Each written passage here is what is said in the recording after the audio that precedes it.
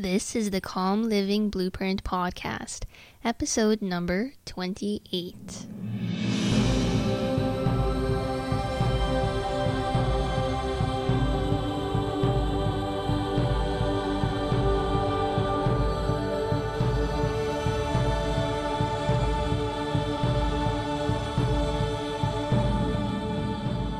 Hey, podcast listener. Even if you are feeling alone in your pursuit of calm and confidence, know that today, right now, in your earbuds, you are joined by thousands of others all around the globe seeking to do the same thing you are.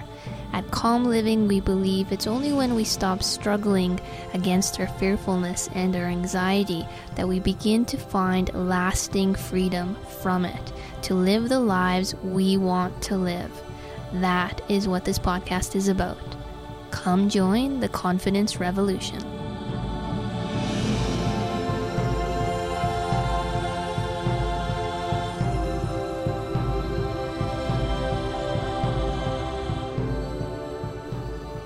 Well, hello. Welcome to episode 28 of the Calm Living Blueprint Podcast. My name is Candice Esposito, the founder of the Calm Living Blueprint, and I'm your host.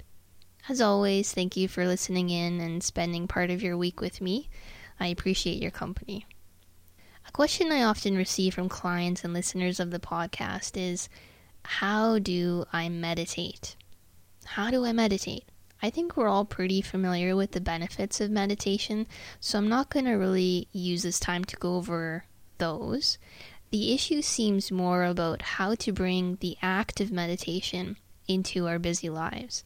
Like, where do I even start? How do I even start? And some people even hold on to the belief that they can't meditate, thinking, I have ADHD, I can't focus, or some similar, so-called reason why they believe they can't meditate. Well, I'm here to tell you that anyone can meditate. Yes, anyone can meditate. Not only that, but we can all meditate effortlessly. A bold claim maybe, but I think all it takes is a simple mind shift about what meditation is in the first place.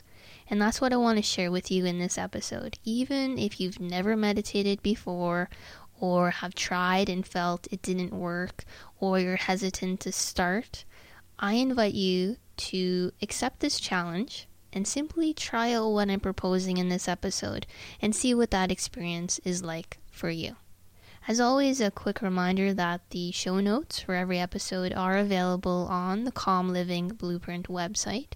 The show notes include the MP3 recording, the transcript of the podcast, any resources mentioned, as well as the home play that I recommend in each episode. The show notes for today's episode can be found at calmlivingblueprint.com/28. And that's the number 28 as in episode number 28. So what do you think of when I say the word meditation? Most people, when they think of meditation, they envision sitting still somewhere quiet, having a blank mind, and just breathing for 20 or 30 minutes. And yes, that is a wonderful practice. However, that's not all meditation is, and for most people, it's probably not a good starting point. I mean, even the Dalai Lama has said he can't sit still when he meditates. So why would you hold yourself to expectations that even the Dalai Lama doesn't strive for? So let's go easy on ourselves. It doesn't really have to be that difficult. The first step we need to take is to just reconsider our definition of meditation.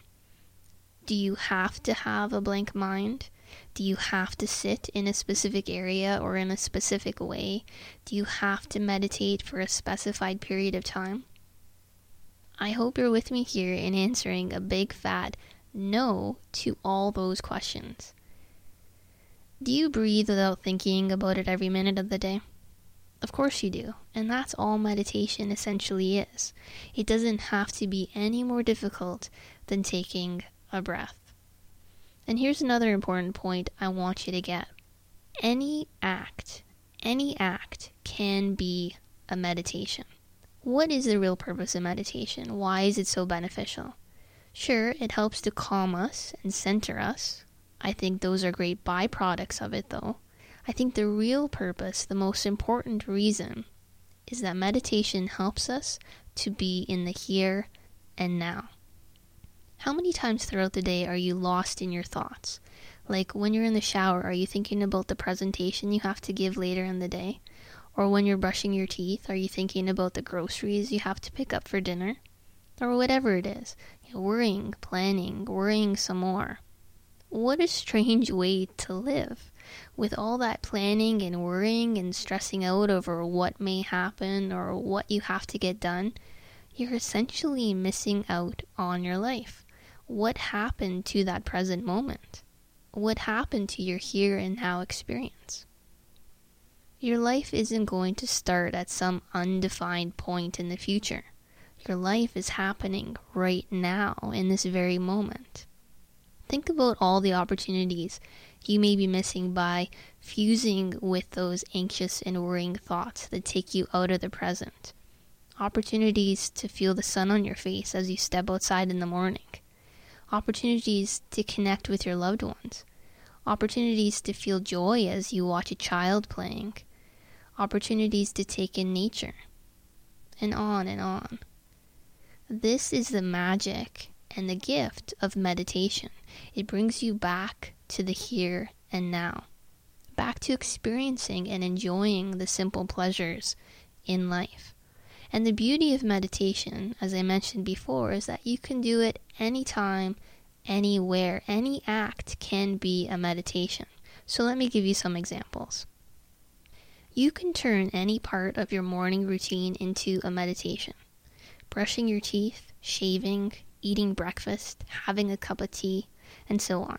So for example, if you're making a cup of tea, and I've used this example in a previous episode, say you're making a cup of tea. Engage in every little step of the process, using all 5 senses, and observe what is happening with the utmost curiosity as if you've never done it before. Notice all the different sounds involved, listening to the changes in pitch, volume and rhythm, the crescendo of the kettle filling up, the sharp click of the on switch, the rumble of boiling water, the hiss of escaping steam, the swoosh as you pour the water into the cup, the trickle as you lift the tea bag out, and the gentle splash as you add sugar or milk.